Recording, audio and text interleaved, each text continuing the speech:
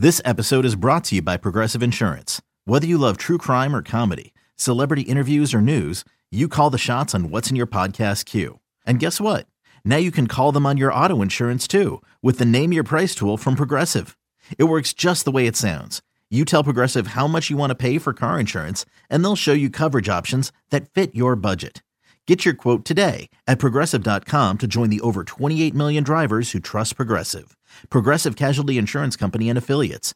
Price and coverage match limited by state law. It's only a kick, a jump, a block.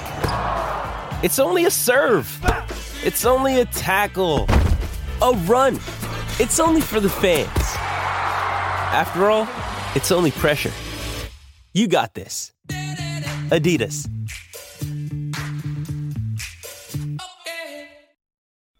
Yes, it is that time of week. Every Friday at noon, we chat with Scott Franzke throughout the season. Of course, now throughout the playoff run. Phillies up 2-1. But yesterday, of course, a disappointing day. Let's talk to Scott as we get ready for Game 4. How you doing, Scott? I'm doing great, gentlemen. How are you? Pretty good, Scott. There has been a lot of conversation today about moving this lineup around a little bit. Is everybody freaking out? Yes. Scott, yes. And the biggest thing is, it looks like they're starting to pitch around Bryce Harper a little bit, and we're talking about moving Alex Baum down. Do you think it's time to start moving this lineup around? I don't necessarily think that. I mean, you could make little tweaks here and there, I guess. Someday it might matter, someday it won't. I mean, what is it that everybody wants to do? I assume they want to move JT or Castellanos into that spot. Yeah, that's it, Scott. I think yesterday was the 16 out of 17 pitches. The feeling is that Bryce is going to continue to be pitched around, and is Bohm the guy to trust behind him? I agree, yeah. As well, he should be. They should have been doing it the first two games, and they didn't. But it's on Bryce too, because I think I think he's got to stay in the zone. I mean, he went after a couple of pitches yesterday that, I don't know if it's, getting antsy or whatever. I don't think anybody swung the bat well yesterday, so that's pretty obvious. Whatever the reason for that was, I don't know. Whether it was the travel or getting there or tip your cap to Brandon Pfaadt. I don't know, but I don't. Again, I know that people want it. I really don't think they're going to get it. I think this lineup is what it is, and Rob Thompson is not going to change it because he has been pretty steadfast in saying he doesn't want to change it. He doesn't need to change it, and if he changes it, I think that sends a certain message in his mind. I don't know whether he's right or wrong about that, but I just don't think you're going to get a change in the lineup. Scott, I tend to agree with this. Probably the way it's going to go. The other conversation that's been had today, and I don't think this one is as big of a deal because he's at the bottom, is Johan Rojas. We talked last week. He made the great catch against the Braves, and you told the story of Topper telling him, "You're my guy in center field." So now it continues to play out. He's just not hitting. I think it's 0.61 batting average in the postseason. Now, the option behind him is probably Christian Pache, and it's not like it's a big offensive upgrade anyway.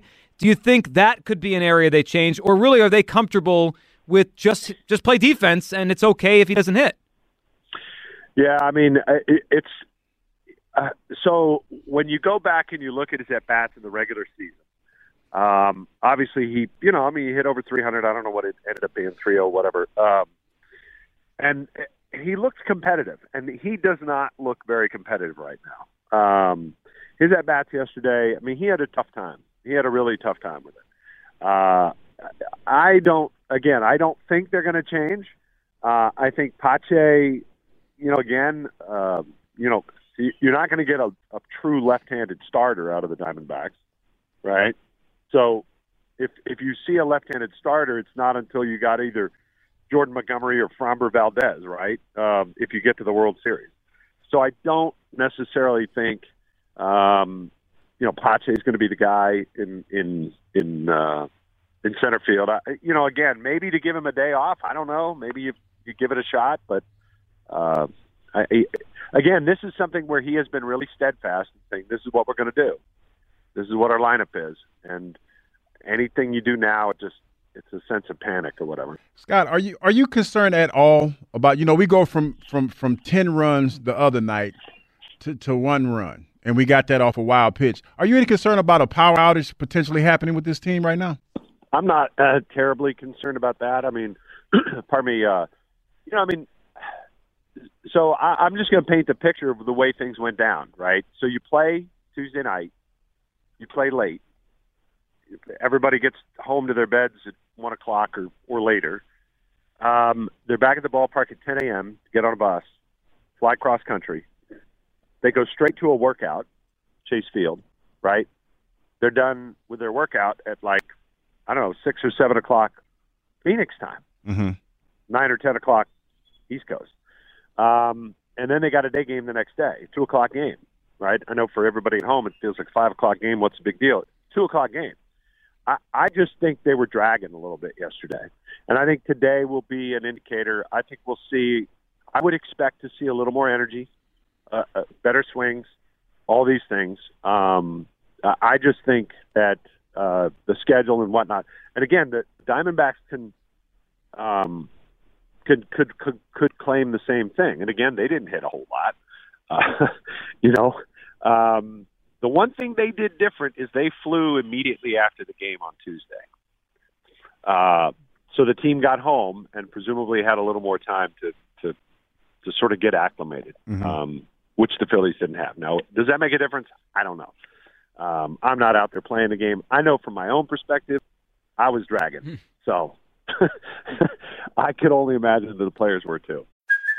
Hey, it's Kaylee Cuoco for Priceline. Ready to go to your happy place for a happy price? Well, why didn't you say so? Just download the Priceline app right now and save up to 60% on hotels. So whether it's Cousin Kevin's Kazoo Concert in Kansas City, go Kevin, or Becky's Bachelorette Bash in Bermuda, you never have to miss a trip ever again. So download the Priceline app today. Your savings are waiting. Go to your happy place for a happy price. Go to your happy price, Priceline. I'm sure. Scott Franzke joining us here. Scott, what did you make of the decision that Rob Thompson announced after the game that it would be Christopher Sanchez? I think it's the right decision. I thought he pitched better than Taijuan Walker for the most part this year, especially down the stretch. It just was a little surprising because I'm just trying to understand Walker's role in all this. He hasn't pitched yet. He's never pitched in relief. I mean, perhaps today he will. It just feels like he's on this roster to be on the roster, and he's not pitching. Yeah, I mean, they're always cognizant of the idea that you need a long guy. Right, because the extra inning rules are not in place anymore. It's a regular game, if you get into extra innings. So they always feel like they need somebody like that in their back pocket. They had Kyle Gibson last year. You're right. Walker hasn't shown up in a game. I think what it really comes down to is the other day during their bullpens, Sanchez looked sharper and looked like the guy who was more ready to take the ball after a long layoff. We've seen Walker, he's had a pretty tough time getting started. First innings this year have been a real challenge for him. And I just don't think they're, whatever reason that is, clearly they haven't solved the issue, right? They haven't solved the problem, either the coaches or Walker himself. So I don't think they want to, put themselves in that position unless they absolutely had to. And because they have Sanchez as a different option, I think they're pretty set on going with Christopher here today. After Christopher Sanchez today, what's your best guess? I mean, we saw some of these last year in the postseason when Syndergaard pitched. It was maybe one time through the order, and then they would go to the bullpen. Some of those guys obviously pitched last night. Doesn't mean they can't again. Would you think it's a bulk guy after Sanchez, like a Lorenzen, or are they going to dip right into the Sotos of the world and the Stroms and try to go from there? Yeah, well, I think Strom is a guy that you could use as a bridge there to get multiple innings. I think, you manage this thing like, obviously it depends on the game state, right? I mean, how does Sanchez do? Do you have a lead? Are you tied? Are you way behind? What's the case?